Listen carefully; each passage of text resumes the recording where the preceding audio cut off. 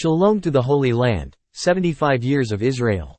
Israel celebrated the 75th anniversary of its independence on Tuesday night and Wednesday.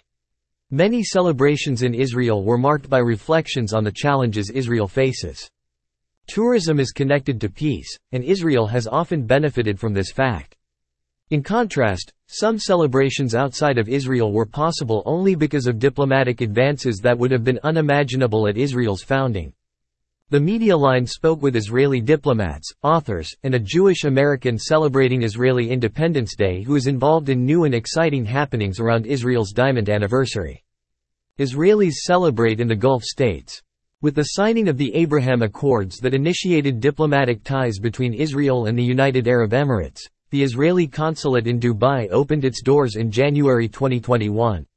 Liran Zaslansky has been serving as the Consul General since August 2022. Previously, she held foreign ministry posts in Israel, Belgium, India, Germany, and Costa Rica. We will have our first 2 official events to celebrate Independence Day. The Israeli Embassy in Abu Dhabi will host one, and one by the Consulate General here in Dubai. We are planning 2 big celebrations as it should be for the 75th anniversary of the State of Israel, and it's very special to have that occasion here in the UAE, Consul General Zaslansky told the media line. The 2 events will happen next Thursday and the Thursday after that.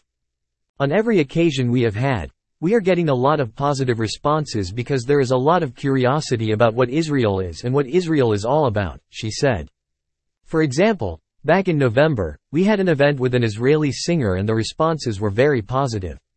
They said, "Wow, you have wonderful music, we didn't know." This is part of our efforts to have as much exposure as possible to Israeli culture here in Dubai and the United Arab Emirates. Zaslansky said there was virtually no pushback against the Abraham Accords among Emiratis due to political developments in Israel and that, "We feel welcome." During Ramadan, she hosted an iftar at her house, which the Emirati guests very well received. "We are building real friendships here," according to the Consul General. "The most special thing about the UAE is that it is a place that makes you feel welcome and at home very quickly, no matter where you came from," she explained. "They can make it a home for such a varied population. It's very admirable. What the leadership is doing is outstanding." The Consul General said that while Israelis residing in the Emirates are not obligated to register with the Israeli Embassy or Consulate General, my estimation is that about 1,000 to 2,000 Israelis are living in the UAE. Looking toward the celebratory events for Israel's Independence Day, Zaslansky says, "We will have a live performance by an Israeli artist which I will not disclose, a very prominent and rooted Israeli one in Hebrew. We are going to have Israeli-style food, Israeli wine, the Israeli snack food, bamba, and we're going to have cotton candy and try to make it as Israeli as we can."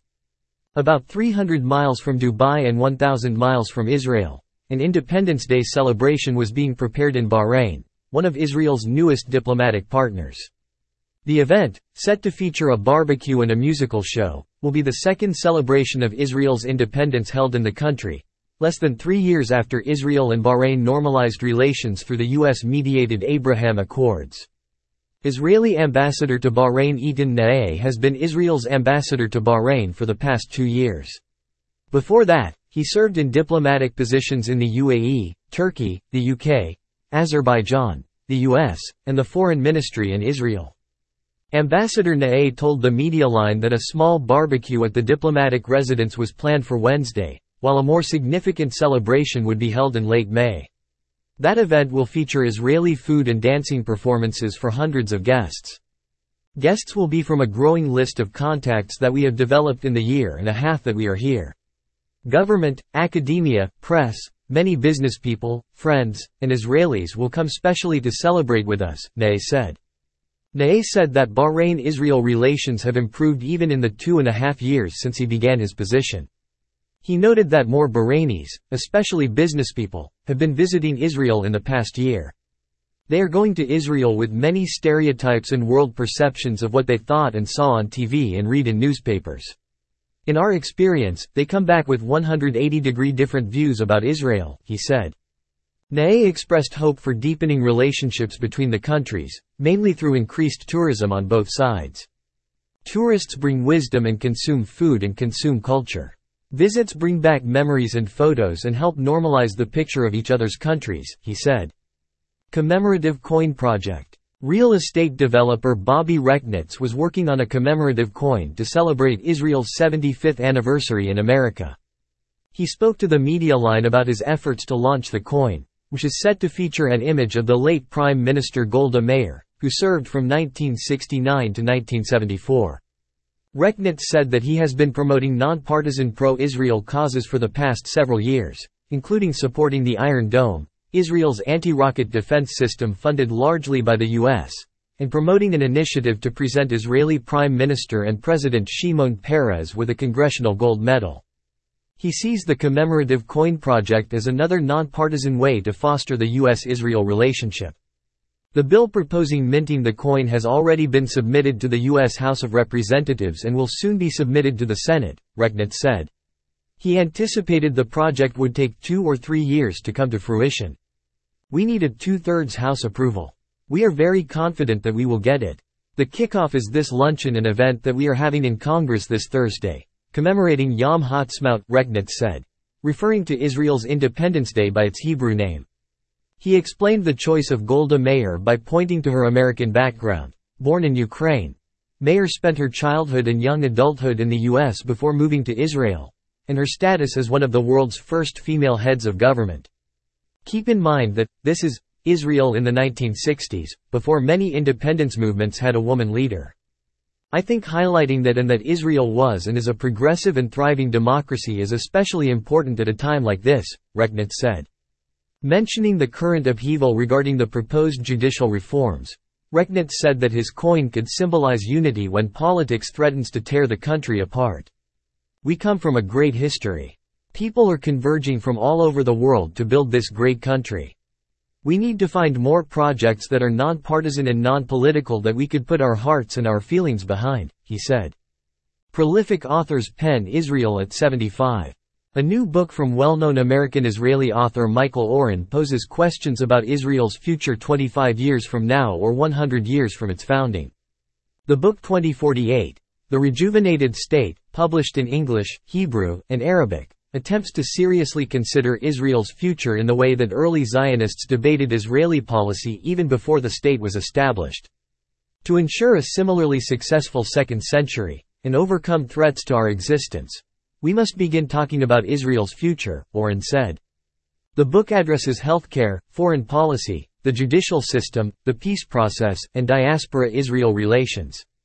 American-Israeli author Daniel Gordis, best known for his book Israel, A Concise History of a Nation Reborn, spoke to the Media Line about celebrating a milestone Independence Day in a tense political atmosphere. He mentioned the many reasons to celebrate Israel on its 75th anniversary: a booming economy, technology leadership, peace with many of its Arab neighbors, a strong military, and a population 12 times what it was at Israel's founding.